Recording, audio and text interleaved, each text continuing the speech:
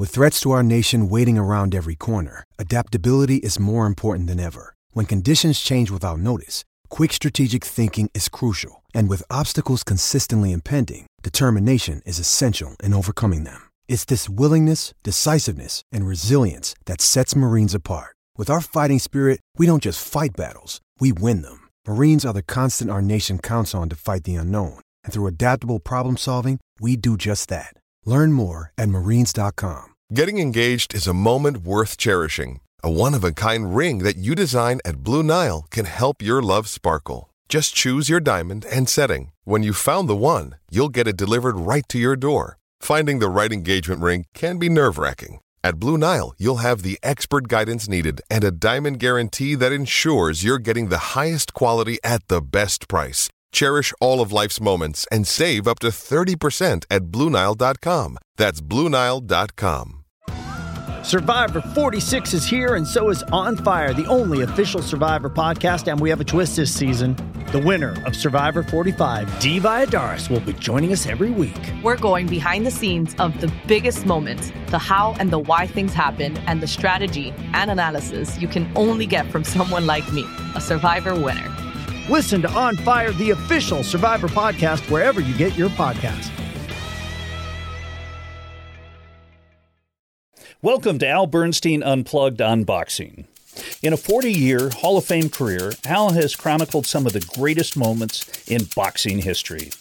On this podcast, you get to hear him expand on those memories and talk about the current news in the sport of boxing.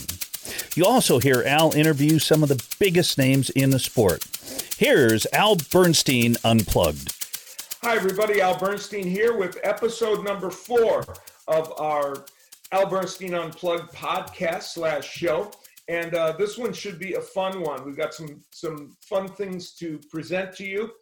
First of all, we're going to interview Shawn Porter, the fine welterweight contender and former champion who's now a broadcaster for Fox. We also have some really good questions from you that you sent in. And I have a really wacky flashback to a fight that I'm sure most of you have never heard of, but it created some crazy, crazy circumstances.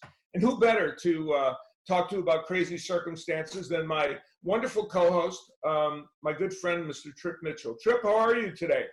I am great, and I can't wait for the sports books to open up in Vegas again, because I bet the over on the number of episodes of this podcast. So we're about to hit the over. We're hitting the over on it. Oh my God. I feel like my self-esteem is just going to the ceiling.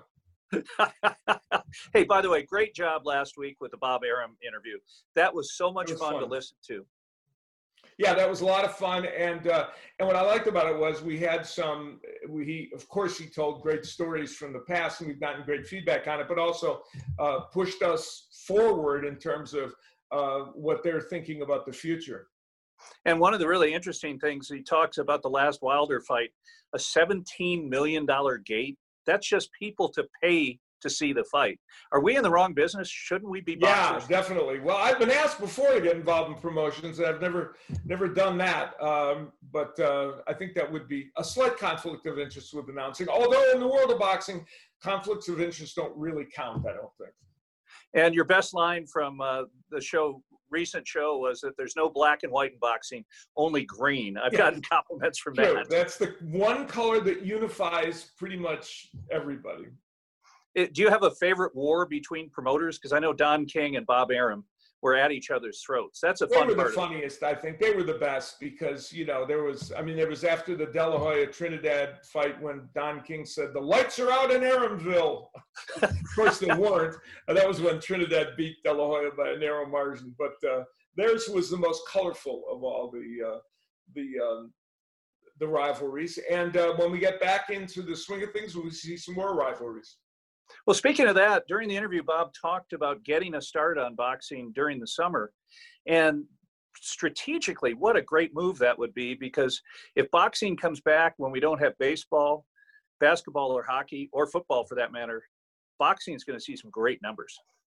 Yeah, I think it will. And there are some, of course they want to come back safely, and the sport wants to to present itself in the right way. It'll likely be without fans, of course, for the first portion of it. And there are lots of fights that are intriguing that could come back. Speaking of that, what fights that were made are you excited to see if they can happen again in the post-COVID-19? Right. There were several there were a number. Boxing got off to a very nice start in 2020 in any case. And then there were fights on the books that looked really good, like they were going to continue the momentum. And here are a couple that I am so anxious to see that I think it looks like will definitely be rescheduled before the calendar year ends in 2020, whether with or without fans. One is a heavyweight matchup that was going to happen in England. Daniel Dubois and Joseph Joyce, two undefeated heavyweights, just on the cusp of breaking into that upper echelon group that includes Wilder and Fury and Joshua and Dillian White and those people. And that fight I thought was fascinating. Joyce is the older of the two. Both had really good amateur backgrounds. They're both undefeated as pros. They're both more of the great heavyweights that get produced by the UK. Seems like they're like a factory for great heavyweights in that part of the world. And these two men were going to create, I think, a terrific fight.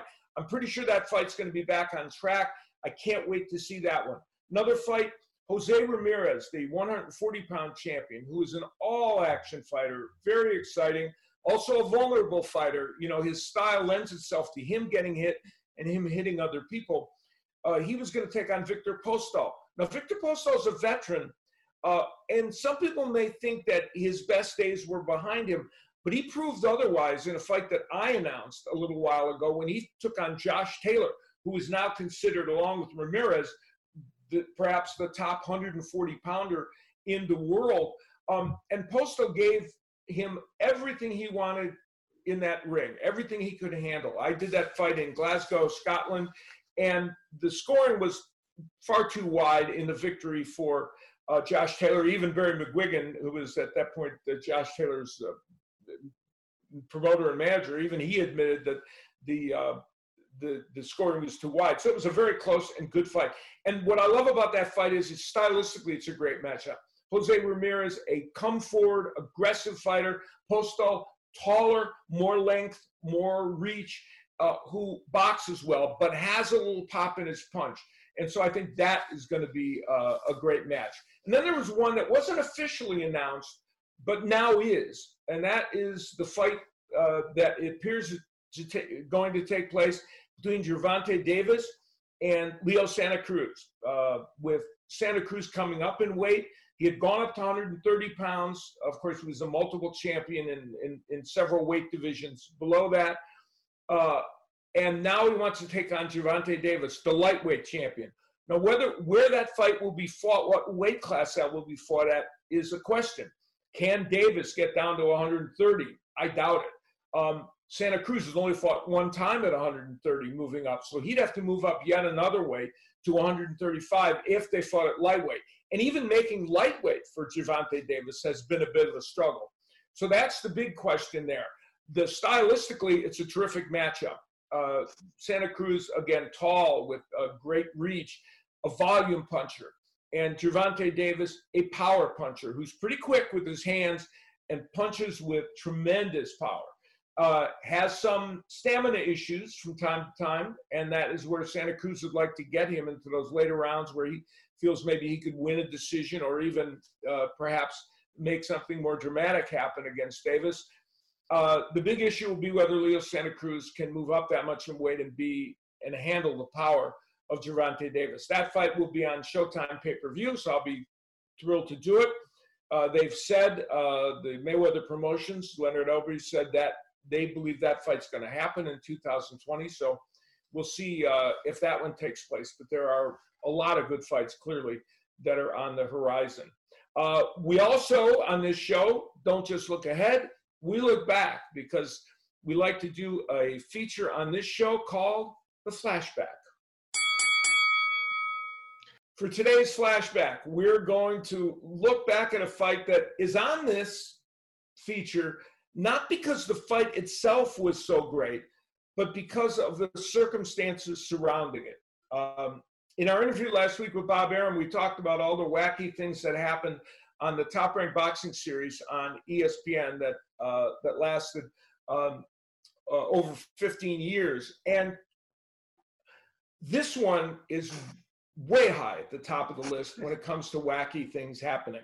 It was a fight on April 11th, 1983, featuring Shawn Manion and Danny Chapman. It was in Cape Cod, Massachusetts, and Shawn Manion was getting ready to fight for a world title against Mike McCallum. And all he had to do was win this fight, a keep busy fight, against veteran Danny Chapman. Manion was the big favorite. This was his home area of Massachusetts. He had emigrated from Ireland, but these were his fans, and Cape Cod was his area where he was fighting. And all he had to do was beat Danny Chapman. Well, for the first 6 or 7 rounds in the fight, everything was going along swimmingly. Shawn Manion, a stylish lefty boxer, was doing extremely well and winning the fight. Now we hit round 8, and all of a sudden Danny Chapman, who was a decent fighter, started making some inroads, and he was battering Shawn Manion. Now we flash forward to round number 10, the final round of the fight. Danny Chapman lands a couple of body punches that are so devastating, Manion would later find out he had a cracked rib as a result of it. And Shawn Manion was in desperate trouble. He was grasping at Chapman, looked like he was gasping for air, and it looked really like his dream of fighting for a world championship was about to go down the tubes. And then something kind of mysterious and, from Shawn Manion's standpoint, miraculous happened. The lights went out in the arena. Go figure. Well, they were out for about 20 minutes. Then, miraculously, the lights returned. And at that point, and miraculously, it returned with just about, there was about a minute and a half left in the round, the 10th round. They got them back after this 20-minute delay, and Shawn Manion, with some time to recover, kind of struggled his way through the last minute and a half of the fight, and justifiably, from the standpoint of the actual scoring, was given a decision and won the fight. Now, needless to say, there was a lot of speculation that this was kind of odd, that there was a blackout. And that speculation grew even more intense when it was revealed the next day that there was no blackout anywhere in the Cape Cod area that night except for that specific arena. So most folks to this day believe, and there's been much speculation, that perhaps somebody found a way to pull the plug on the lights. Now, the other thing that happened was when the lights came back up, this crowd had been drinking heavily, and no great shock. Every time I went to Massachusetts, something happened with the crowds. They were pretty fired up. And when the lights came back out, when you look, it was mid-scuffle all around the arena. There were like at least 4 or 5 different fights going on between people. They finally got all that quelled, and it was a pretty crazy night. So after we sign off on the air, the weirdness did not end, because I went to the bathroom in the arena getting ready to leave. And I go into this, it was not a big bathroom, it wasn't a giant arena, but there were about 5 urinals there, and a gentleman walks, and nobody's in any of the other urinals.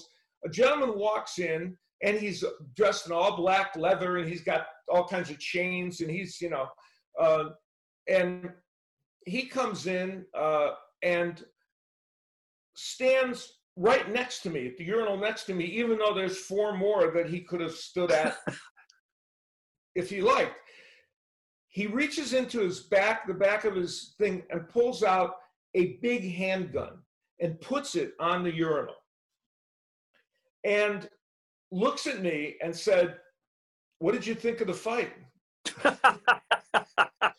To which I replied, "What would you like me to think about the fight?"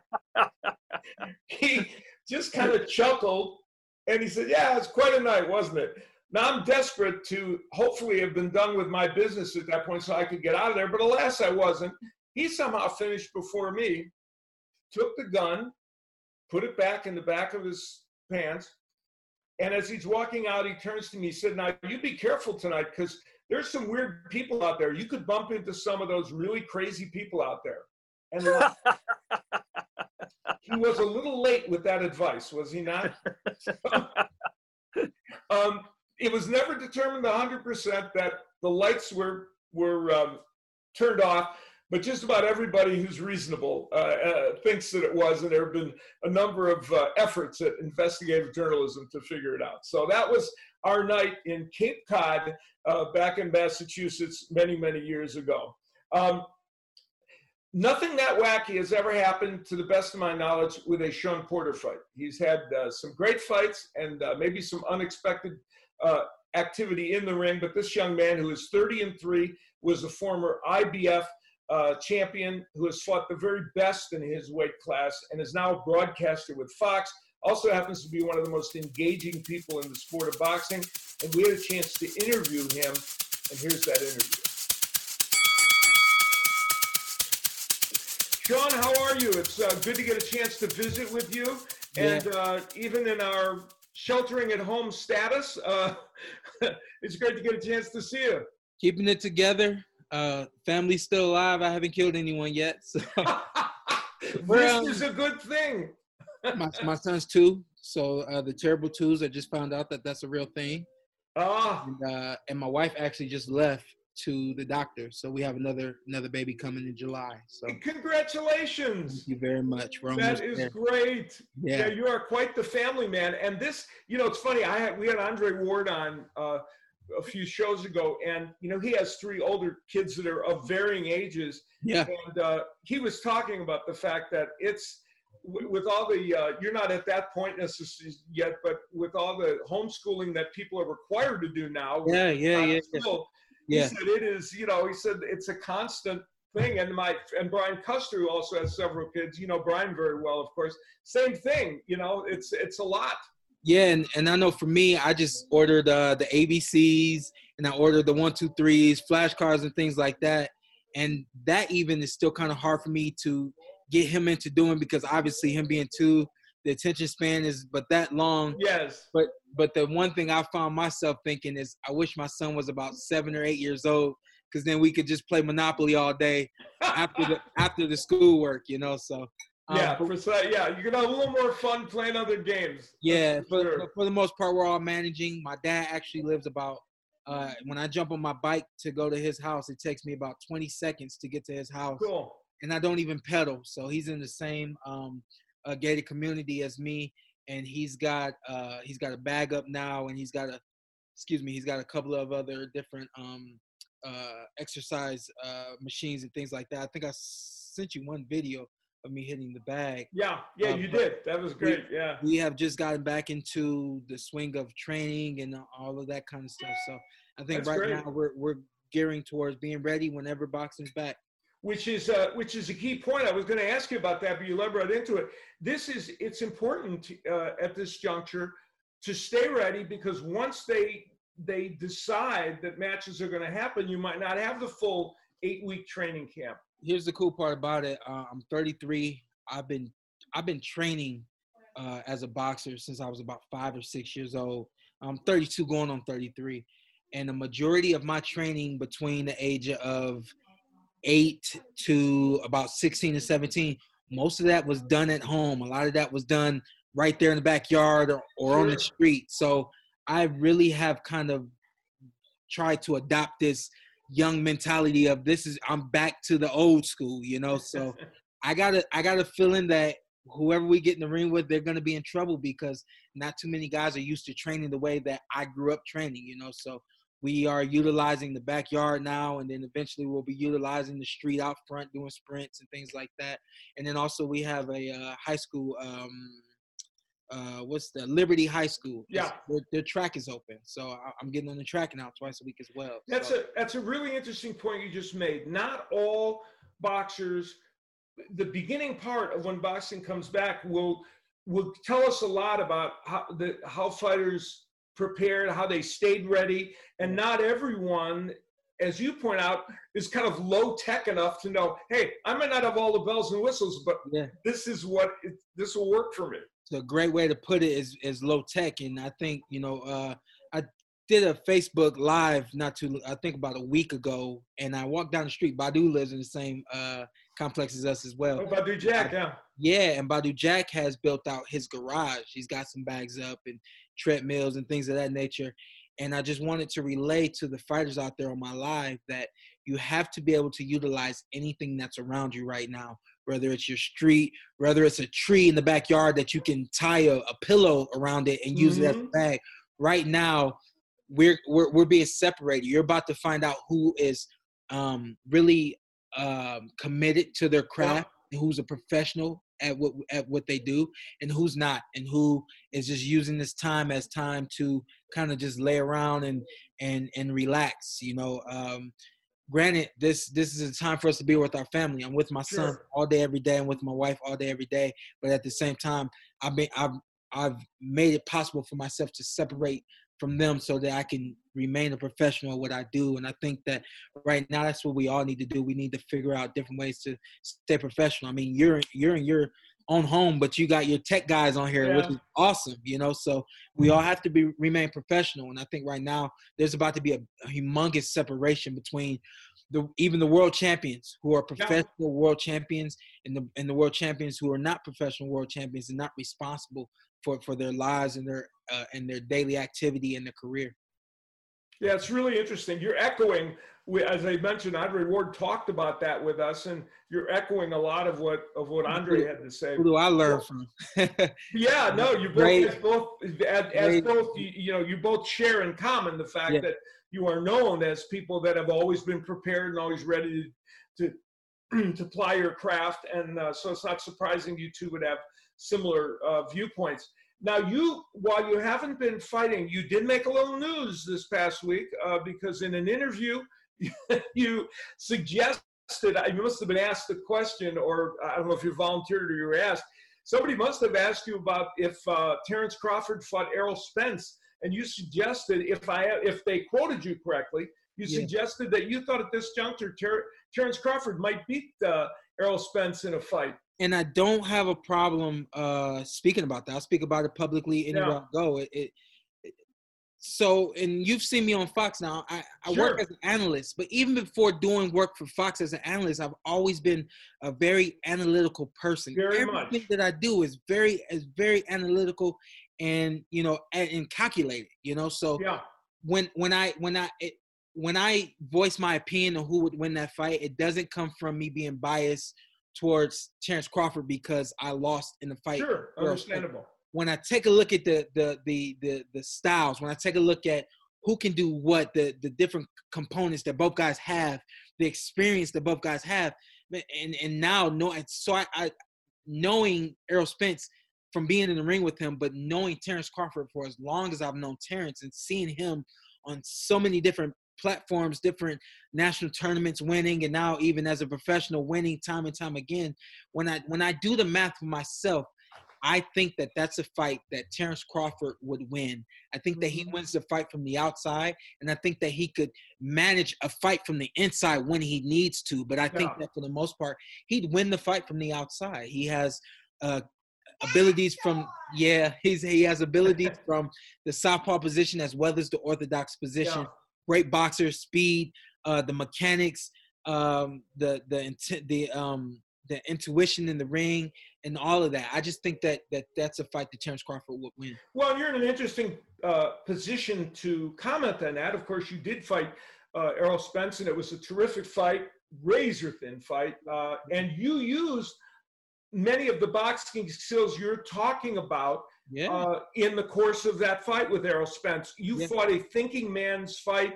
Of course, used your physicality as well when you needed to, but you were able to employ many things in that fight that kind of put Errol Spence a little bit on his heels. It was a great fight, and all the way around. Tell you, I love telling this story of a mentor of mine out in New York is actually my tailor who does my suits.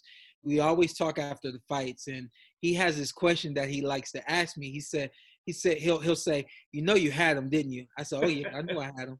And he says, we had this conversation about the fight with Errol. He says, he looked at me, he said, "Do you know you had him?" I said, "Oh yeah." He said, "When did you know you had him?"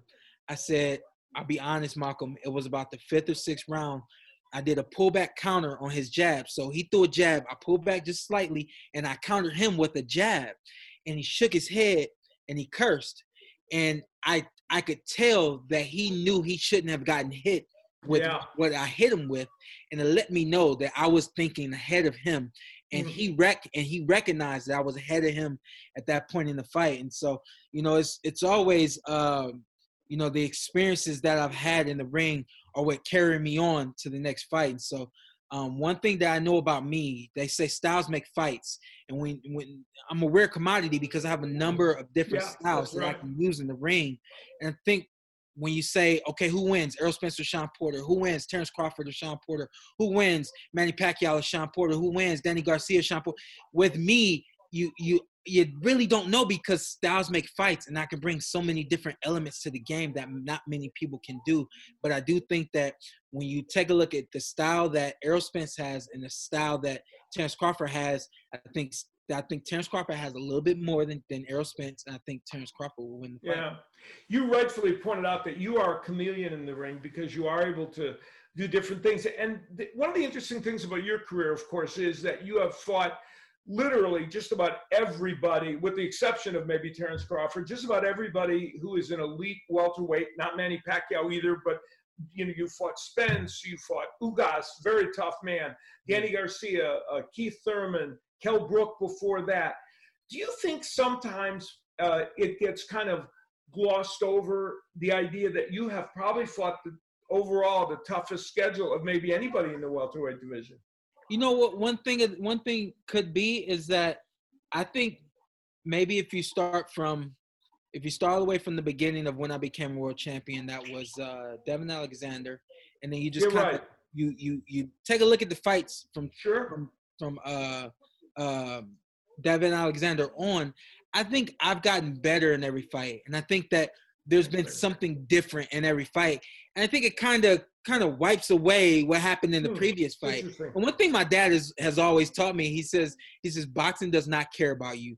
Boxing only cares about what have you done for me lately. Right. And I think because the next fight is better than the previous fight, I think that some of the greatness has kind of been lost in the shuffle of other greatness. But for me, it's all a matter of, again, what have you done for me lately? So we can talk about the fight that I had with Errol Spence, and we can go down a list of all of the different fights. But if I don't win the very next fight, then that tarnishes everything that's happened before, so it's not the opposite, so when you win, it's like, that was great. What's he going to do next? Right. It's not, you're not going to say that was great, but look at what he did against such and such, so that's just how it goes. But that's the game. And I don't mind. I think a lot of times people do forget about my quote unquote resume and who I've been in the ring with. But my whole thing there is, hey, just get on the internet and take a look, and you'll be reminded quickly of who Showtime Shawn Porter is. Yeah, the facts are there, that's for sure. Yeah. Now, you mentioned you're almost 30, you're going to be 33, you're 32 years of age. And you're one of those fighters who has always stayed in fantastic condition. You've not taken a huge amount of punishment in the ring.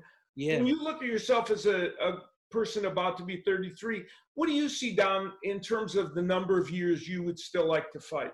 I'll be honest with you. I'm extremely blessed. You talk about the names that I've been in the ring with, and not much punishment. And I'm very, very healthy. And I'm very, very grateful for that, especially given who I've been in the ring with. Speaking to my wife just last night, we were talking about the plan when I turned pro. The plan between the team was my dad, myself, and maybe a couple of other just advisors that we were dealing with at that point in time. And my dad said, I want you to be done by the time you're 30. He says, by the time you're 30, you should have done enough that you can be done. And I think way back then, neither of us really knew what it would take to get to the point that we're at now. That's right. But getting to the point that I'm at now, I was telling my wife, I'm extremely blessed to be as healthy as I am, fighting now, 32 going into 33, which wasn't the plan. I said, but God has continued to lead me to fight, so I'm going to continue to fight. And I said, and with this COVID virus going on, that set everybody back a year. So, Yeah, it's true. hypothetically, even if I was going to be 30 this year, it set me back a year. So I still would fight until I'm 31. So right now, I still feel like the sky's the limit for me. I still feel like there's some great fights to be had out there for me. And I feel great. So, and the best part about it is with this COVID virus going on, I think it's become a gut check for all of us. Yeah. Gut check for no matter what you do and who you are. It's become a gut check for you. And it's really forced us all to get some things right in our lives. Good and point. So I think for me, the thing to get right is being 32 going into 33. It's not about how hard you fight. It's about how smart you fight. It's about how smart you prepare for the battle that you're about to go into. So, call me crazy, but I'm grateful for this time that I have now to kind of rejuvenate myself and get some things running the correct way before we get back in the ring. It's really interesting, and all very good points. You are a proud Buckeye, born in Ohio, and a proud Cleveland Browns fan. But now you live in Las Vegas, and you've been out here for a number of years. And you and I cross paths out here, sometimes at places where music's going on. And you sing, man. I was blown away. I'm blown away right now just talking about it. I was blown away. I had no clue. You came out to see me sing a couple times. Yeah.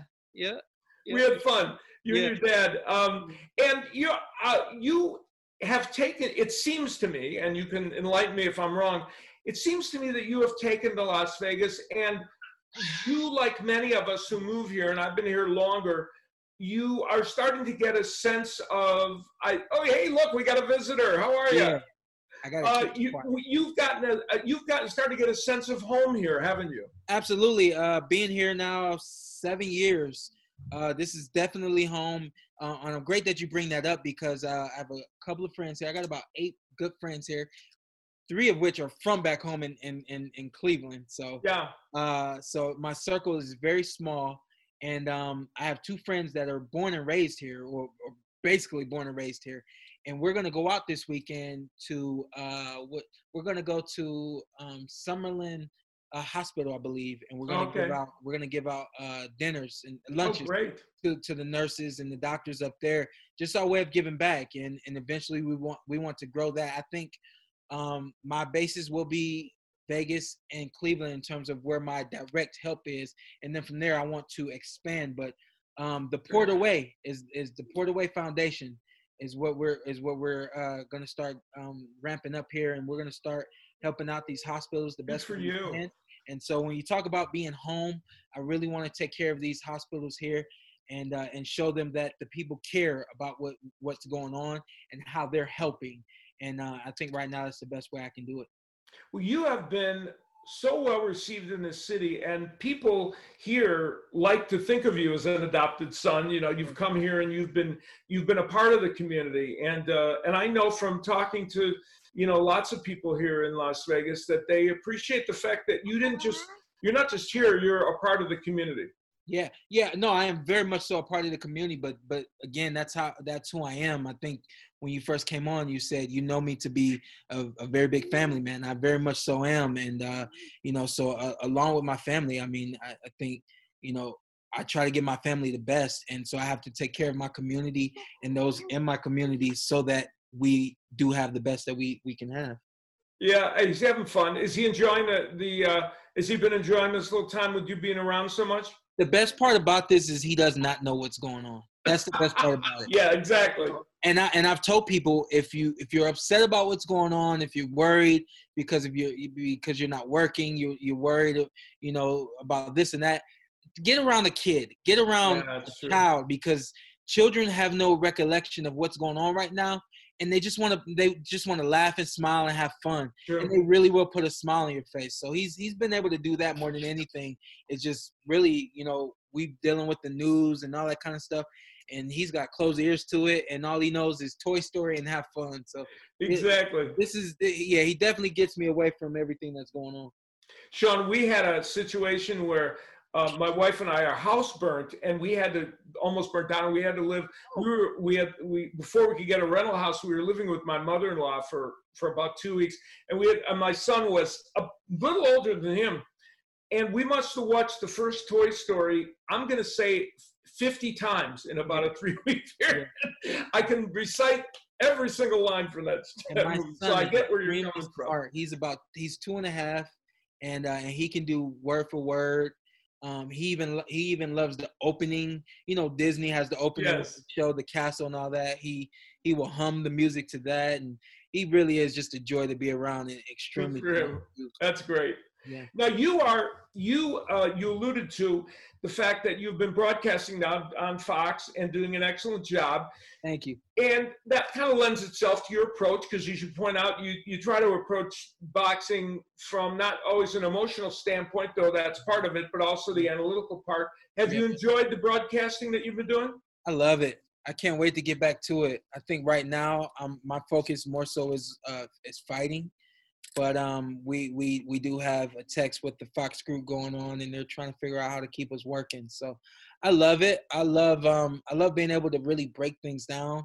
I think that I have a mind that's different from most opinions out there, and I think that I give people a view that they don't really recognize or it's not their first instinct to see. Yeah. So I think with that being said, I think that's why I love it so much, because I know that it's almost like an advantage.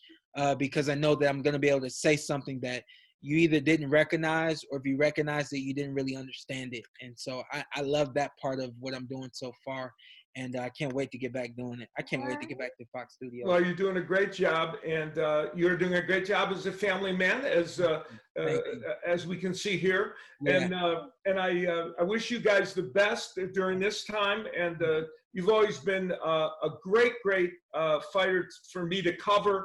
And I've had the privilege of doing a number of your fights, and it's always been a joy to deal with you, Shawn. You got it. I told my dad earlier, we were training, I told him that I would be on the line with you today. He told me to tell you hello. Yeah, for sure. Well, tell him I said hi. All right, so we got – Yeah, go ahead. I'm sorry. Go ahead. No, we got 2 for the price of 1 in this interview. Oh, yeah. 2 quarters right there, yeah. So that was an extra bonus for us. My dad and I wish you guys the best during this period. And before I let you go, let me just ask you, when you come back, what would be your guess as to when you think you might do it? And do you have any opponents lined up that you've been thinking about? You know what? I have no clue right now. This is what I do know. I know that myself, I'm not a fighter that needs a tune-up. I'm not a fighter that's – No, you never get tune-ups. Yeah, I'm not a fighter that really needs to get in there and kind of feel the fight out and get comfortable. I'm ready to go when they call my name. As far as I know, it will be this year that boxing wants to come back. I'm hoping that it's this year, and I'm hoping to be, right there in that top tier of those guys that get back in the ring. I heard something that Garcia mentioned that he would want to fight me. I was surprised to hear that, but if that's something that that Garcia team wants to do, we can make that fight happen. I think that would be a great fight. And I think right now we've done it before with him, and it was a terrific fight. The other Garcia. Oh, Mikey Garcia. Yeah, Mikey Garcia. Yeah, for sure. Yeah, Mikey. Excuse me. Yeah, I didn't want to say Danny's name, and I always end up mixing them. Yeah, no, my bad. I should have known it was Mikey. Yeah. Yeah, that would be an intriguing fight for sure. And what I was going to say is, we know that when we come back, there's not going to be any crowd. There's not going to be a walk-up, a tailgate, gate pricing or anything like that. No tickets sold. So I think the best thing for them to do is to try to find out who's the best fights to put on pay-per-view and who's willing to get in the ring. So if Mikey wants to do it, then so be it. If not him, then we'll figure it out. But you'll see me before the end of the year. Trick is to get everybody back in health and get the sport running again. Shawn, thank you so much for taking the time. You got it, my man. Anytime. All right, take care. Bye, buddy. You want to tell him showtime? Say showtime.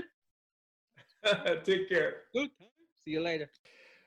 So you can see why I referred to Shawn Porter as one of the most engaging people in boxing. He is that, but also has lots of substance, interesting things to say about what's going on in the world of boxing, and it was fun to revisit some of his boxing moments as well. Now, every week we get questions from you that you send into Twitter. They are always interesting, always unique. And Mr. Trip Mitchell, we've got some good ones and interesting ones this week, don't we? We do, and throughout history, boxers are multi-talented. Roy Jones was a basketball player and a boxer. True. But this question more on the entertainment front, and it kind of hits home to the fact that you're an accomplished singer, and it's which boxer sings the best? And if you had to record a duet, which one would you choose? Very intriguing question, but an easy one to answer. There have been boxers. Joe Frazier had a musical group.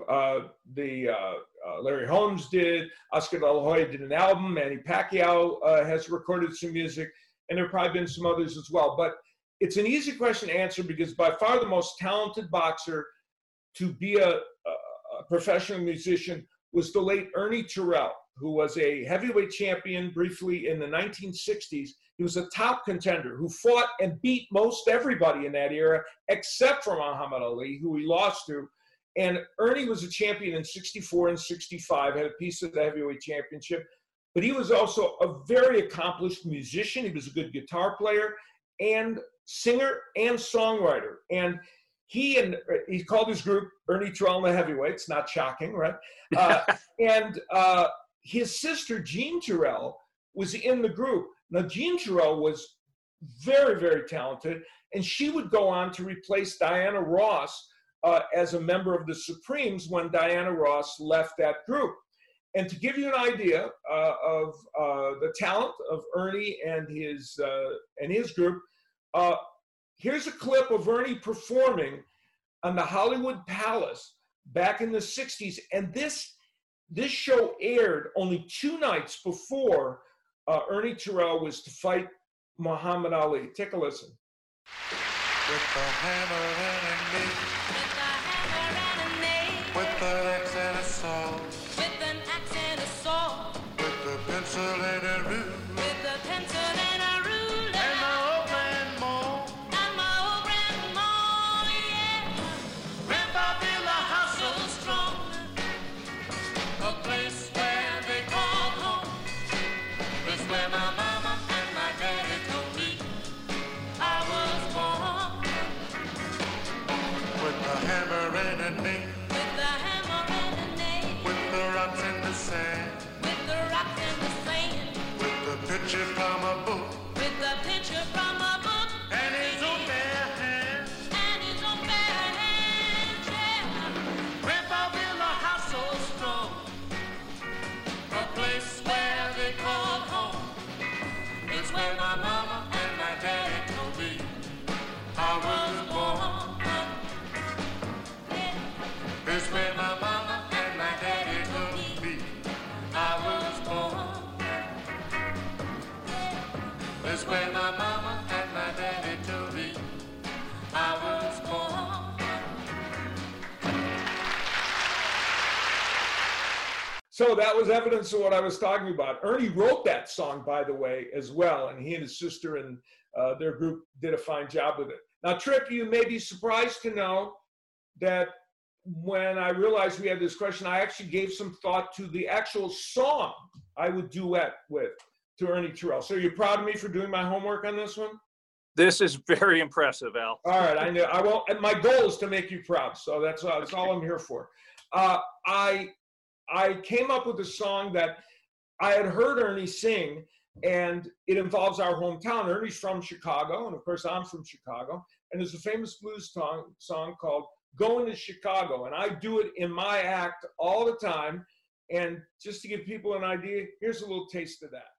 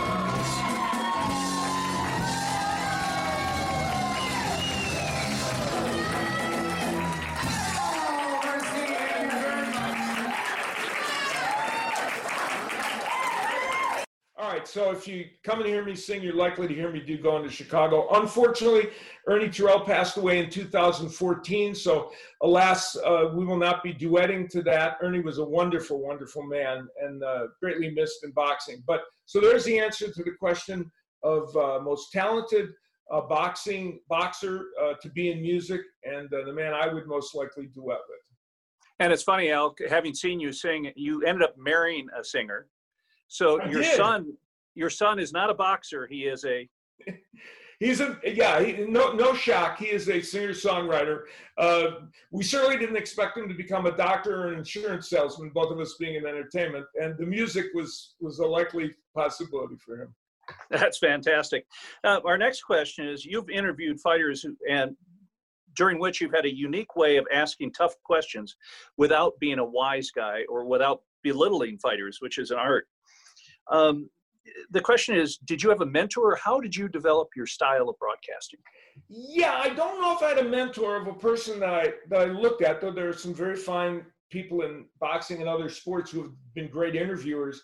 But I was thrown into the breach with the Top Rank Boxing Show because we did 40-some shows a year, and I had to interview at least 2 or 3 fighters every week after they had boxed. And there's 2 kind of interviews you do with fighters. One is right after a fight, and then the other is obviously when you have more time, whether it's in a studio setting or you've gone to interview them at the gym or some other place. Interviewing them in the ring is an intriguing situation because you only normally have maybe 3, maybe 4 questions max that you can ask. So you have to have a roadmap. And one of the most important things to me is you never ask the toughest question first. You never ask the one that could be the most difficult for them to answer or might be even a little controversial. You never ask that first. You always ask a question that will make them feel good about the interview and have some rapport. And a good thing to remember also is you're interviewing someone who's just gone through a fight where they've been hit in the head a bunch of times and they've been through a rigorous physical activity. And so I think it's important to make them feel comfortable. The other thing that's important in an interview situation like that is don't ask big, long, convoluted, tricky questions where you're showing how smart you are by explaining a bunch of things, because you just want to get to the nuts and bolts of what you're asking. And the other thing that I, as an interviewer, that is my guidepost is I'm there to get information for the viewer. I am not there to show knowledge I have. I'm not there to show the world that I can ask a tough question. And so maybe part of that is what the questioner was alluding to, that my style of interviewing is one that is wrapped in what I think is a respectful way to approach athletes, but hopefully can still get at information, even information that might be tough for them to acknowledge. And I would suggest that approach gets you more likely to get them to talk about things that are a little tougher for them. So that's my approach to that. And Al, having done it quite a bit myself, yes, the challenge is you're standing next to a guy who's sweating and bloody. Right. I bet your dry cleaning bill is through the roof. Exactly. And by the way, I should say Tripp is an excellent interviewer, both for sports he's done on site and also in other locations. So you are, and you employ many of the same techniques that I just suggested. So how about the bloodiest fighter you've ever been with? Oh God, when you're standing next to them and there's blood all over the place. Wow. Well, I did an interview with Vito Anafirmo once after a fight. Enough said, right? I mean, Vito bled during the pre-fight instructions. So that speaks for itself. That does. And then finally, this is another kind of inside boxing broadcasting, which I'm getting great response on these questions because they want to learn about things. And is there anyone from a different network who you love to have called a fight with? And also, do you prefer calling fights with a 2-man team or a 3-man team? Yeah, that is an interesting question. Now, as far as somebody that I didn't get to, I've announced with so many people, but there are some that I have never announced with. But there's one gentleman who I did a couple of fights with on pay-per-views, but didn't really get to work with him regularly. And I consider him one of the very best that's ever done it. And that is Tim Ryan. he and Gil Clancy did the fights on CBS. And during the first decade or so of my broadcasting career in the 80s and even into the early 90s, Tim was doing boxing on CBS and some other places as well. And he did it almost exclusively with the great Gil Clancy, who was kind of a mentor to me as a broadcaster and was a close friend. And he and Tim, it was like watching, Fred Astaire and Ginger Rogers. You know, they were just so beautifully choreographed. And I did get to sit in on a couple of broadcasts where I sat in with both of them. And so I did get to do a few hot fights where I was with Tim, but I would have loved a chance to work with him more often. Now, as it relates to the 2 and 3 man booth, here's the genesis of how boxing has gone is the same way it's gone for every single sport. Every sport started out with a 1-man booth way back in the day when it was radio and maybe just beginning TV, moved to a 2-man booth, and then in most cases these days, or many cases, moved to a 3-man booth. Back in the day when I was doing the Olympic Festival for ESPN, and Barry Tompkins, who was my normal partner, was hosting the Olympic Festival, so I had to do the boxing on my own. So it was 3 rounds fights, and I did it alone. And Don Dunphy, who was a mentor and a friend of mine, watched those fights, and he called me on the phone. He said, "See, I told you," because he did the fights as one person, and he felt that was the way boxing should be done, with one voice. And he said, "See, I told you, you should be doing those fights alone." I didn't have the heart to tell Don, yeah, this was like a 3-round fight, and you do maybe 2 in the evening or 2 or 3 in the Olympic Festival. It's not like doing a 2.5-hour show alone, with it's a little bit more difficult. 2-man booths, in my humble opinion, are the most appropriate booth for all of sports. That's just the way I feel. I feel like 2 voices is sufficient. And for the first 30 years of my career, I was, for the most part, in 2-man booths. Then, as it was the case with most sporting situations, I ended up in 3-man booths, first with Gus Johnson and Antonio Tarver, and then when Paulie Malignaggi came on with he and Morrow, and sometimes other people are replacing them as Morrow as play-by-play man. A 3-man booth is harder to make it work. I'm not against 3-man booths. I've enjoyed the 3-man booths I've been in. I very much enjoyed working with Antonio and Gus, and I certainly enjoy Morrow and Paulie. And we talk all the time about how making that 3-man scenario work within the confines without it inundating the broadcast and still being able to give information. So it's a little trickier with the 3-man booth, but it is what sports broadcasting now is about. So that's the way you have to make it work. Well, appreciate it. And when you and I work together, you've taught me a lot about how to be a blow-by-blow guy on TV, in that you don't have to talk about everything. The fans can see it. Let the color guy, in your case, blossom.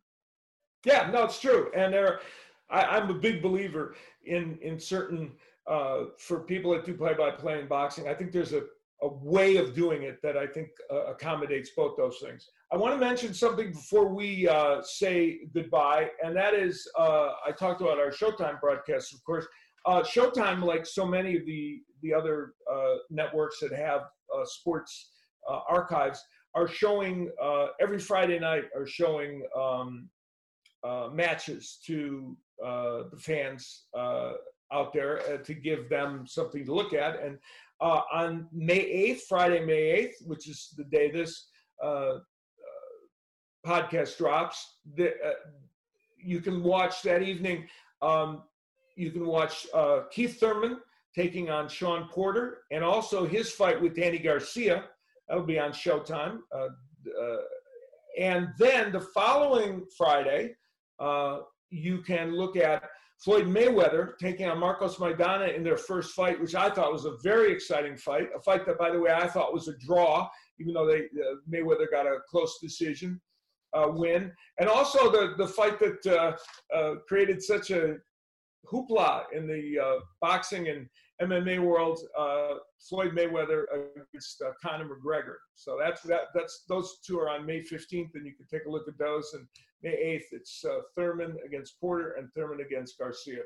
Trip, always a pleasure to get together for these podcasts. I enjoy it and can't wait for next week. Yeah, we're going to have fun. Our next show, we will have Kevin Ioli as our special guest. So we hope you will join us, and we'll see you next time.